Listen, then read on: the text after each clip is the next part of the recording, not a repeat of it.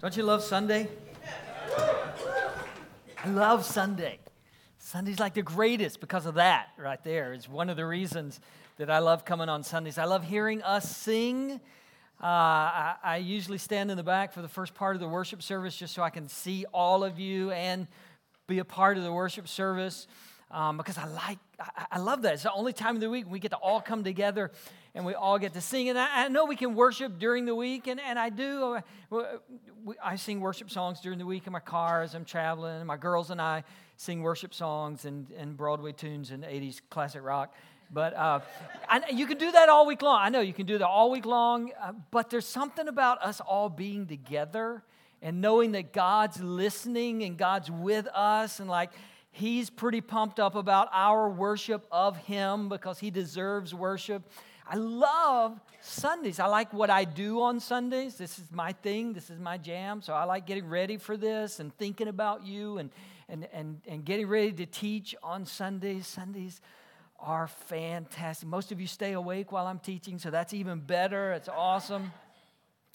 Speaking of not staying awake, I love Sundays for Sunday afternoon naps, right? Anybody with me? Like this is like one of the best things God has ever came up with is Sunday afternoon naps. Seriously, that's like a blessing and a gift from God. So Sundays are great. I love Sundays. I hope you love Sundays. There's one part of Sunday that's not great.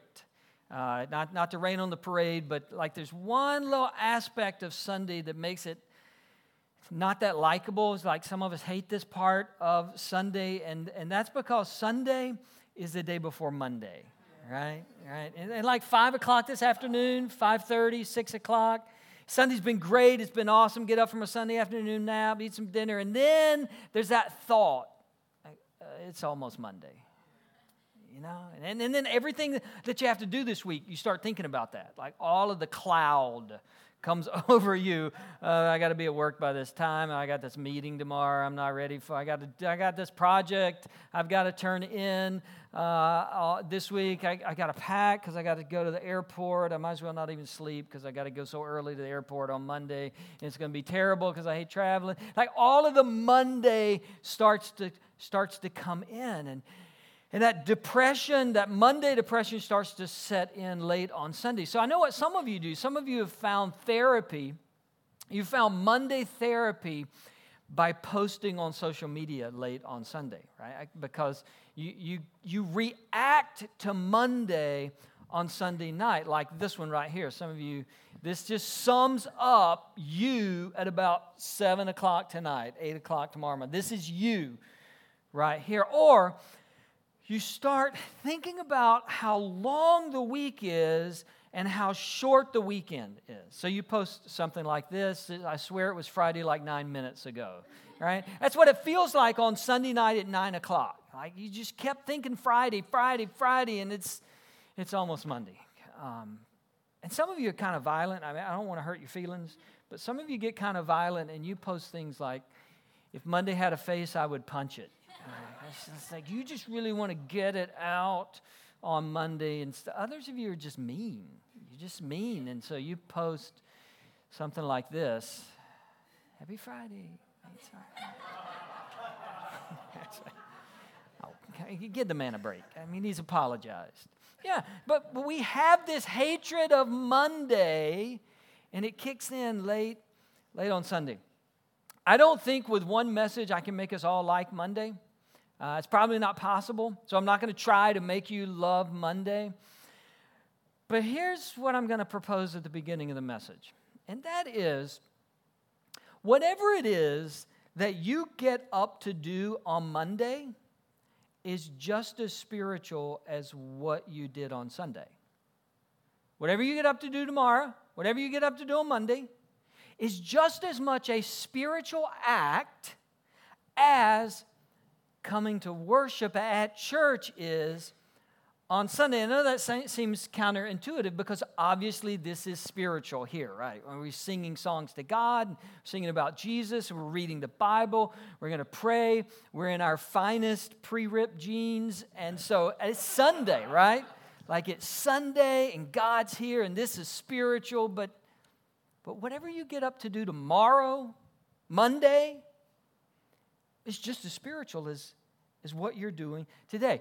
One of the worst mentalities that we can get in is this false dichotomy of spiritual and secular, or sacred versus secular. I don't think we do it intentionally. I don't think we're consciously thinking, well, this is the spiritual part of my life and this is a secular part of my life.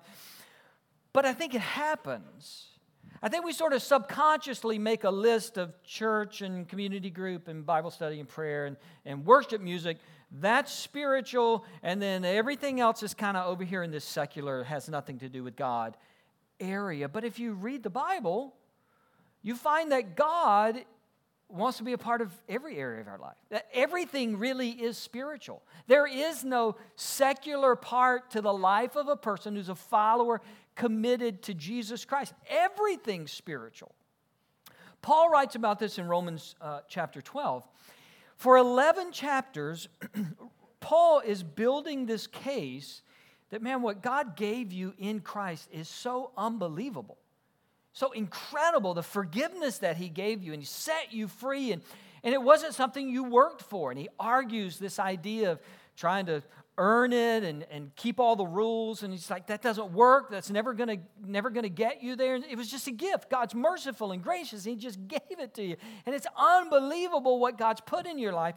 Then he rolls into chapter 12 and says, because of that, because you've got this awesome gift in your life, therefore, I urge you, brothers and sisters, in view of God's mercy, to offer your bodies as a living sacrifice, holy and pleasing to God. This is your true and proper worship. Do not conform to the pattern of this world, but be transformed by the renewing of your mind. Since God's given you this incredible gift, and you didn't earn it, He just loved you and sent Christ and just gave it to you, then if you've received that gift, then why wouldn't you live for Him all the time? Like why wouldn't every part of your life be for Him and to Him and about Him? So Paul says your body, like physically, wherever you go, whatever you do with your body, wherever you take yourself, let that be an offering to God.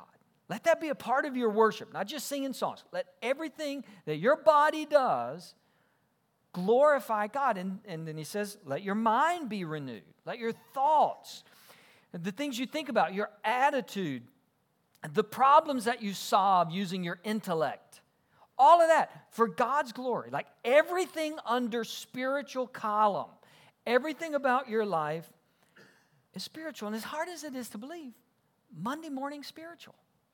Monday morning is just as spiritual as this morning.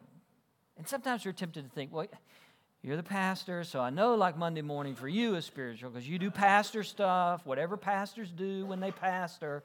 That's what you do, and that's spiritual. But I like working accounting. I drive a truck. I work at the bank. I'm a school teacher. Yeah.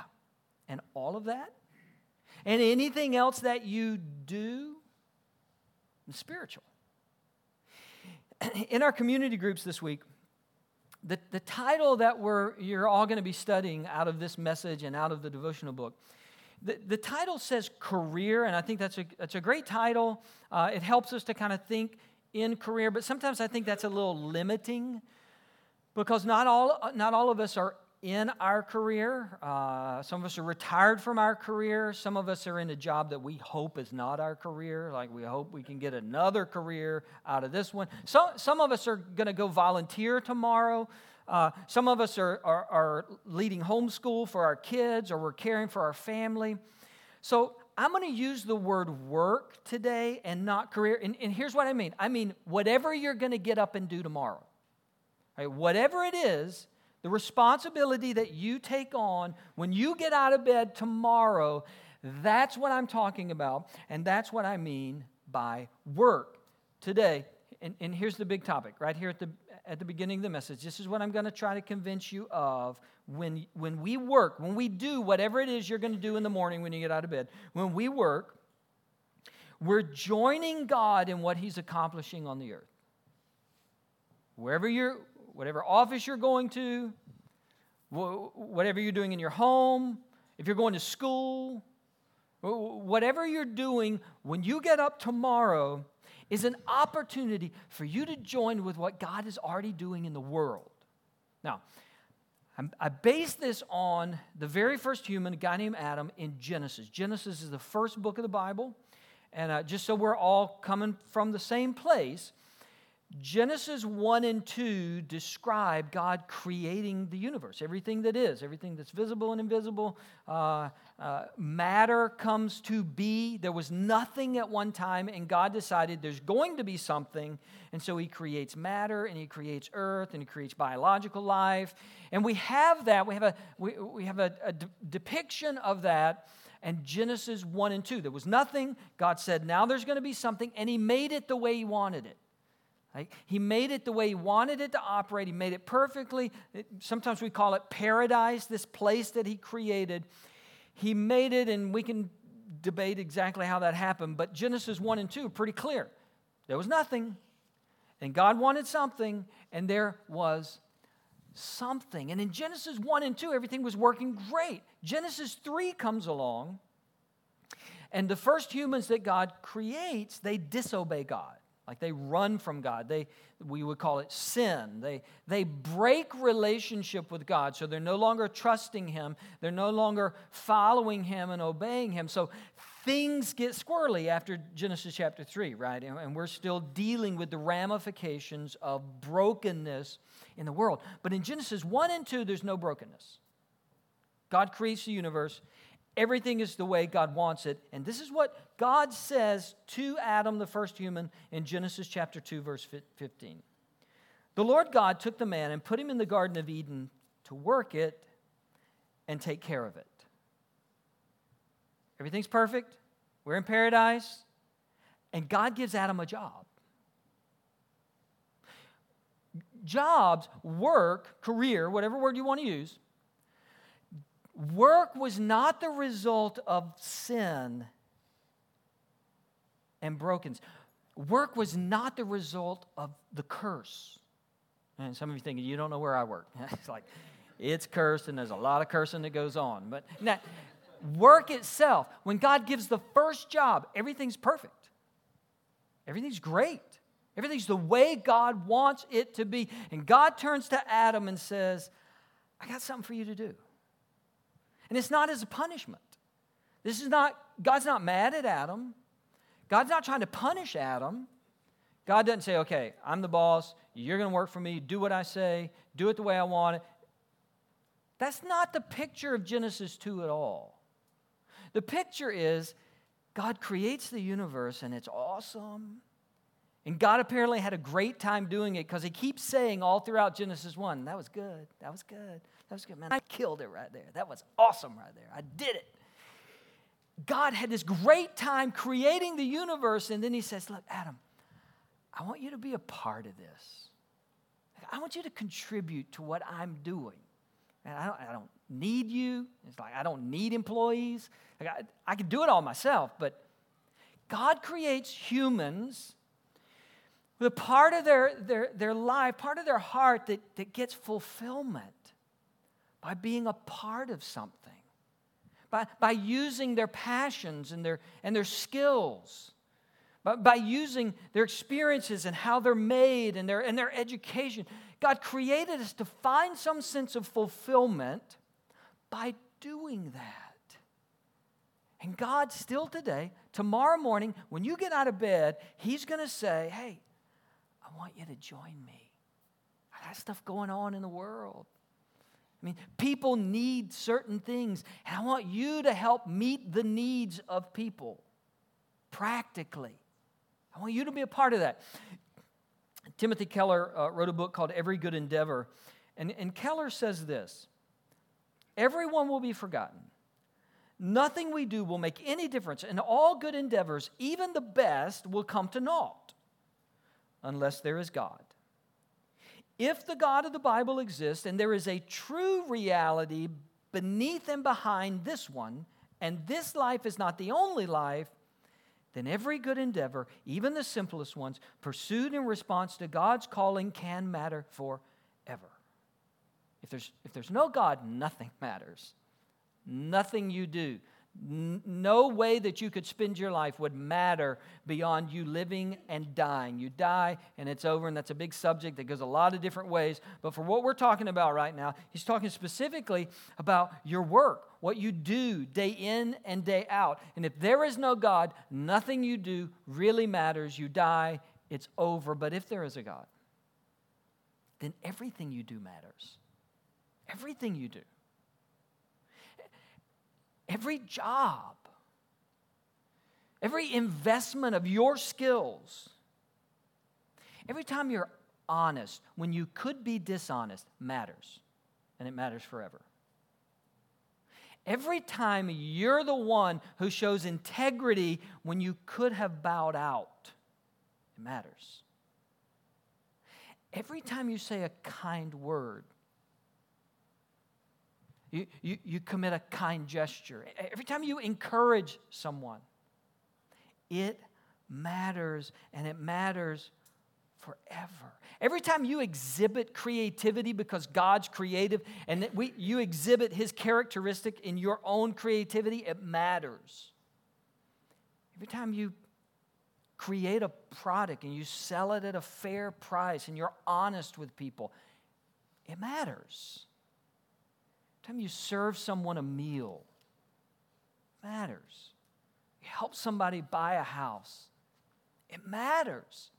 And it matters forever because God is inviting you through what may seem like a very mundane job. God is inviting you into what He is doing in this world. You see, when God invited Adam into his work, one of the things God was saying was, look, I want you to be a contributor, not just a consumer. Like, I've created this garden. I mean, you could go day to day and you could eat everything in here and you could just lay around and take naps. I don't want you to just consume all of the goodness that I've put in front of you. I want you to contribute. Like, I want you to give back. I want that piece that I've put in you that desires fulfillment and wants to work and has the right amount of achievement in it. I want you to use that. I want you to put it in play. And God would later say, I want you to do it with all your heart. Like, don't hold anything back. If Monday's spiritual, then hit the ground running on Monday. Paul would say it this way in Colossians 3. Whatever you do, work at it with all your heart as working for the Lord, not for human masters, since you know that you will receive an inheritance from the Lord as a reward. It is the Lord Christ you are serving. You're going to get up and you're going to go to work tomorrow and you have a boss. We all have bosses. You don't work ultimately for that boss. You work as unto the Lord. And an outgrowth of that is, if my work really is an offering, if it really is spiritual, then I'm going to want my work to be the best that I can produce. I'm going to want my work to be as excellent as I can possibly perform my work, because it's not for them and it's not really for the bottom line. It's not even for my company, although that's important and I'm under authority in that role. But ultimately, this is an offering to God. And so whatever spreadsheet I fill out, when I open a checking account for somebody, when I serve somebody a meal in the restaurant where I work, I want it to be the best, because it's not for them. That's not the end of who this is for. This is for God. I want to do it with all of my heart. So the quality of my work should reflect a commitment to God. It should reflect my commitment to Christ. And not just the nuts and bolts of my actual work, but I would say my attitude at my work should be a reflection of my commitment to Christ. My attitude towards other people, towards my work, towards my day, should reflect the fact that I'm a Christ follower, and this is for Him, and this is an offering to Him. And so I want to carry about in me the attitude of Christ, which Paul again describes as fruit of the Spirit, and things like love, joy, peace, patience, kindness, goodness, faithfulness, gentleness, self-control. Like, I want to reflect that in my work.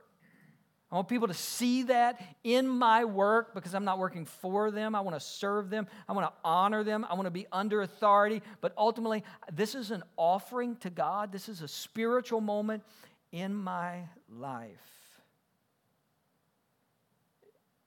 Another thing about our jobs, another thing about our work is that for a lot of us, this is the primary way that God puts us in contact with unbelievers.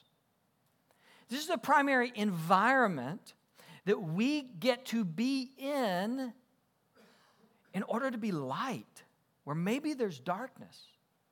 We get to pray with people who aren't used to being prayed with. Maybe we get to share our faith, or we get to encourage. God has put you in that place around those people because He's saying, look, I'm doing something here, and I want you to be a part of what I'm doing. I want you to give your best work. I want you to have your best attitude, but I want you to also remember that there's people around you who need Christ. Now, your work is not less spiritual than my work. You probably have opportunities with fellow employees who are unbelievers more than I do. Right? Most weeks, I'm pretty sure John is a Christian, right? Like most of the time, I'm like, I think he's going to heaven. So that's the environment that I've got to have environments other than that to be around unbelievers. But some of you, you get up, you go to work every day, and there are people that you can be light to as your work becomes an offering to the Lord. C.S. Lewis, great line, he said this in a radio address at one time. What we want is not more little books about Christianity, but more books by Christians on other subjects with their Christianity latent. And let me kind of define that for you. What are we saying is we need godly, committed people who don't just know about their faith. That's important. You should know about your faith. But Lewis was saying we need godly, committed Jesus followers who are really good scientists. Who are really good financial minds, who are really good computer programmers, who are really good math teachers and science teachers and English teachers and history teachers. We need followers of Jesus who are really, really good, honest car salesmen, right? We need followers of Jesus who are lawyers and they're good at it. So that God can use that platform and their character and their offering to God of their job. God can use that to show Jesus to more and more and more people. Another thing about work. Work allows us to provide for our needs, the needs of our family, and the needs of the world. Which, if you think about providing for your family, that again may not sound real spiritual. Yes, I make a check and it goes to the grocery store. Right? I make a check and we pay the heating bill. I make a check and it all goes to bills, right? That's where most of us live. That doesn't seem real spiritual, except in 1 Timothy 5. Paul said, look, if you're capable of working and you don't work and your family's needs don't get met, you're like one of the worst humans ever. Paul said, you're like somebody that doesn't even believe in God if you can do that. You're like somebody that doesn't have a relationship with God. If you're capable of work, if work's available, and you're physically able to work, and you don't work, I mean, this is a spiritual act. Providing for our family, providing for our needs is a spiritual act. And not just our needs, but part of the reason God provides work, God provides a job, God provides a paycheck, is so that we can meet the needs of other people. Ephesians chapter 4. Anyone who has been stealing must steal no longer. We're in agreement with that. You shouldn't steal. So what's the other extreme of not stealing? Where does Paul want you to get if you're currently stealing? They must steal no longer, but must work, doing something useful with their own hands, that they may have something to share with those in need. Work is not just to keep you from stealing. Work is not just to meet your needs. Work is to give you an opportunity to meet other people's needs. We talked about generosity last week. We talked about giving last week. That's what Paul's arguing. It's like, you should have a job because you should provide for your family and you should provide for your work. Can't provide for everybody's need, but that should be a part of your work. Now, as much as I think that Monday is just as spiritual as Sunday, let me give a caution here. Let me give a word of caution when it comes to work, career, job, however you want to talk about it. I believe that God gives work prior to the fall. It's not punishment. It's part of God's design. I believe that in giving work, God is inviting us to join Him in what He's doing in the world. However, here's my caution. Do not seek from work what work can't provide. Do not seek from work what work can't provide. There's a measure of fulfillment that comes from doing a good job. We've all experienced that. There's a measure of fulfillment that comes from knowing how to do something, to have a specialty, to have learned something, to be using your gifts, to be using your talents. But that does not meet all of the needs of our soul. It does not meet all of the needs of our heart. God has also created us to be relational. God has also created us to need each other. And we could go around the room, we could all list people, well-known and maybe not so well-known, who spent their whole life on a career and sacrificed every other relationship for it, and it did not leave them fulfilled in the end. Work was not designed to meet every need of our heart, as important as it is. In Genesis chapter 2, God gives Adam a job, and then He turns right around and gives Adam a wife.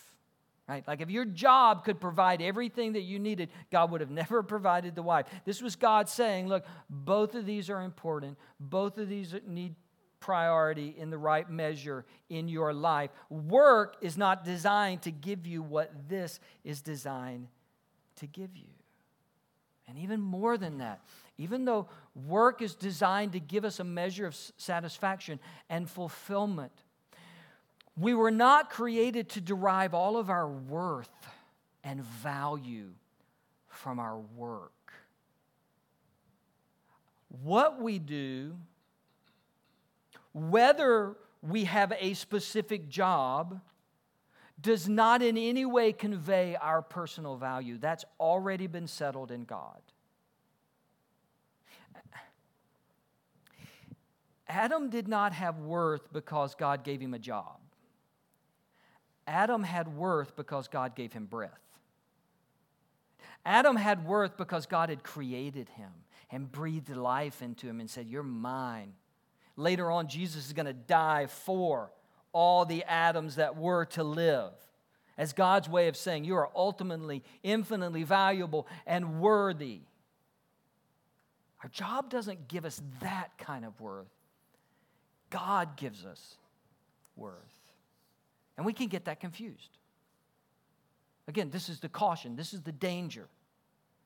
Is that we can so wrap our self-esteem and our self-worth in our business card that it wrecks other parts of us. And we need to be very, very careful, because there's plenty of us in this room that know jobs don't always go the way you think they're going to go, do they? I mean, there's plenty of us in this room who've been fired, laid off, downsized, went through a restructuring, whatever they called it, it left us without a job. And we know there's like a tension on the inside. There's like a shift. There's like okay, who am I? How do I work through this? That's very real. One of the interesting things about starting a church when you're well into middle age is that you have people from different pockets of your life. You've lived long enough that you've had kind of seasons. And there are people in Journey and in this room from different seasons of my life. And they knew me in that season. And then other people knew me in a different season. And other than my wife, nobody knows the whole calendar as it should be. When I was 15, it was the first time that I sensed God was calling me to do this. First time I felt this tug from God that I was going to give my life to church ministry and full-time ministry, and I was going to begin to move towards it. I was at a youth camp in Macon, Georgia, and I still remember it. And it was just that awareness that, like, this is what you're supposed to do. I've been working full-time, part-time at churches since I was 17. My senior year in high school, I was on staff part-time at a little church in South Georgia. That's what I did. I went to 2 seminaries, got degrees, served a church in Northeast Florida for 4.5, 5 years. Came to Conyers in 99, joined a staff in Conyers. 2 years later, became the pastor, pastored that church till 2008. And in 2008, my wife and I went through the biggest transition vocationally we'd ever been through. Little did we know it wouldn't be the last one, but it was the biggest one up to that moment in our lives. And it's a long story that you don't have time for and you don't want to hear. But in 2008, we began to sense that the church we had pastored for 7 years, we'd served for 9 years, that it was time for us to step away from that. And there was no church B. I asked God for church B that we could just go to. I looked online to find church B, and church B wasn't there. But we felt so confident that God was moving us that we stepped out of what I had been doing since I was 17 years old.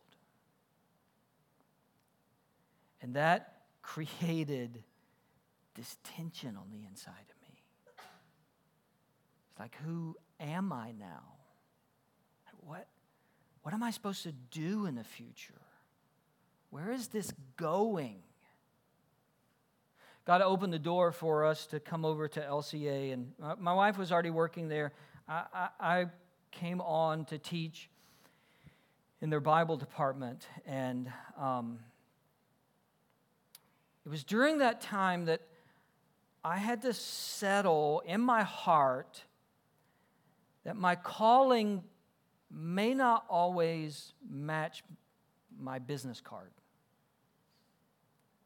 My calling may not always match my job title. That God had called me to some things that I was still supposed to do no matter what my job title was or my environment was. And coming over to LCA, great place, great experience.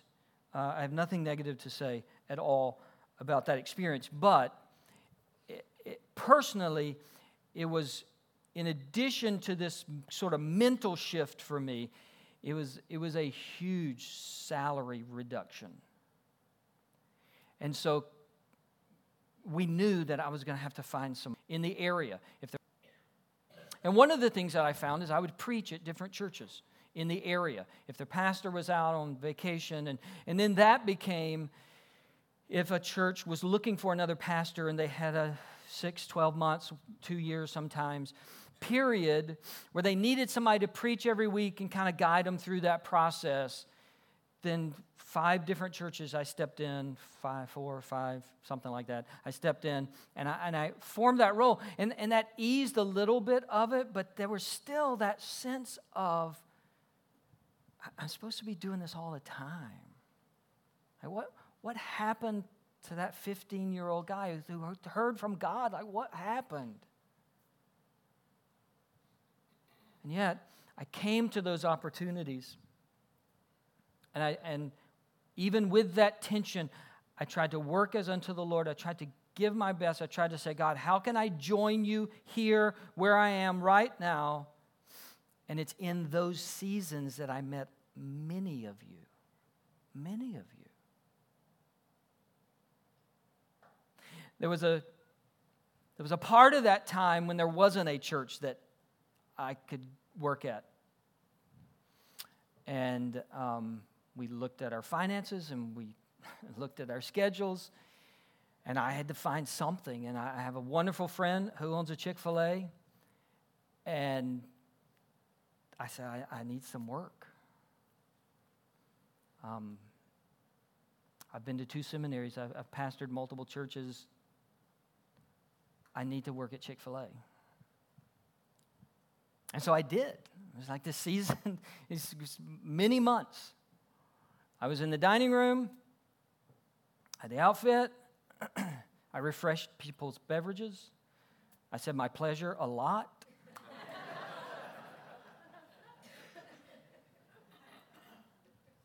And while I said my pleasure, there was this thing in my heart that was going.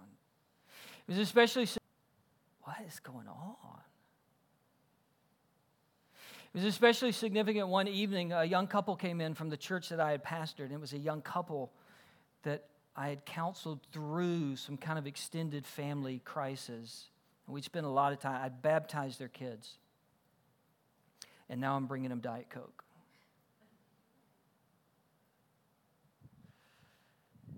One evening, it was really, really late. We were about to close up. An older lady comes in. It's raining. She's very tired, it looks like. And I greet her, and we have some conversation, and she orders. And in that conversation, I found out she just came from the hospital. And her husband was there, and the next day, he was going to have his leg amputated because of cancer. And we talked some more, and I told her I was going to pray for her. And so the next day, I went to the hospital. And I walked in the room, and I had to introduce myself because I didn't have the Chick-fil-A name badge on. I was like, hey, remember me? My pleasure? Yeah, that's me.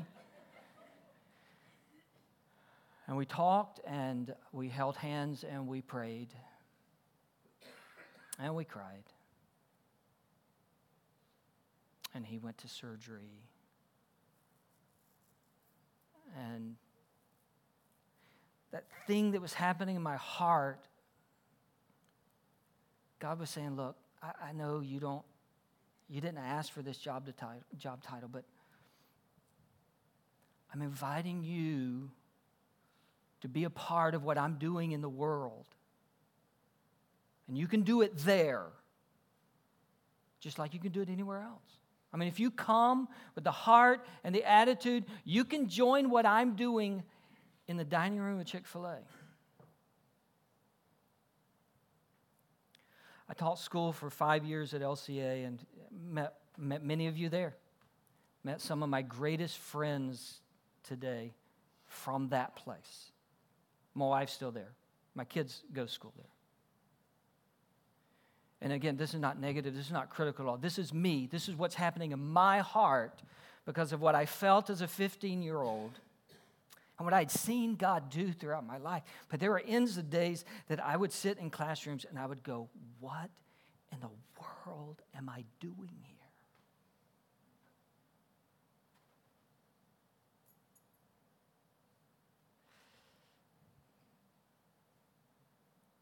Five years.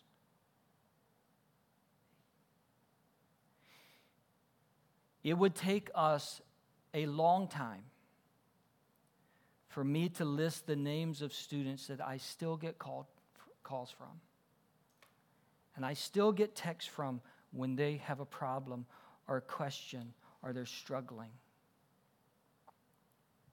There were 17-year-olds that, but for the grace of God, I would have strangled.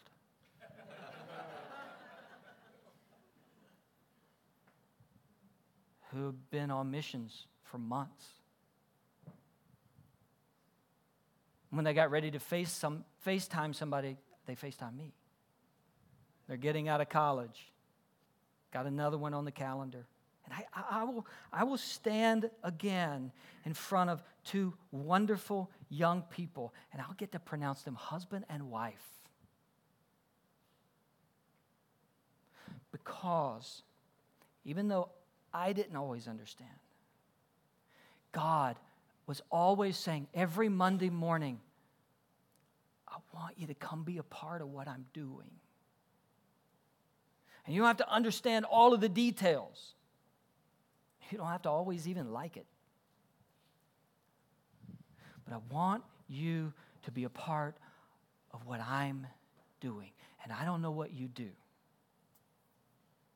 I don't know if you love it. I don't know if you can't wait to get out of bed on Monday morning. I don't know if you tolerate it. I don't know if you hate it. I know that the God of the universe from the beginning of time has been looking at people like me and you and saying, Monday morning, you're going to be a part of what I'm doing in the world. You're going to be a part. You're going to be a part. So do it with all your heart. Do it as an offering to me. You're going to be a part of what I'm doing in the world. And tomorrow morning, for every person here, God's going to say, today, you could be a part of something I'm doing in the world. And you don't want to miss that. You don't want to miss that. God, thank you that everything's spiritual.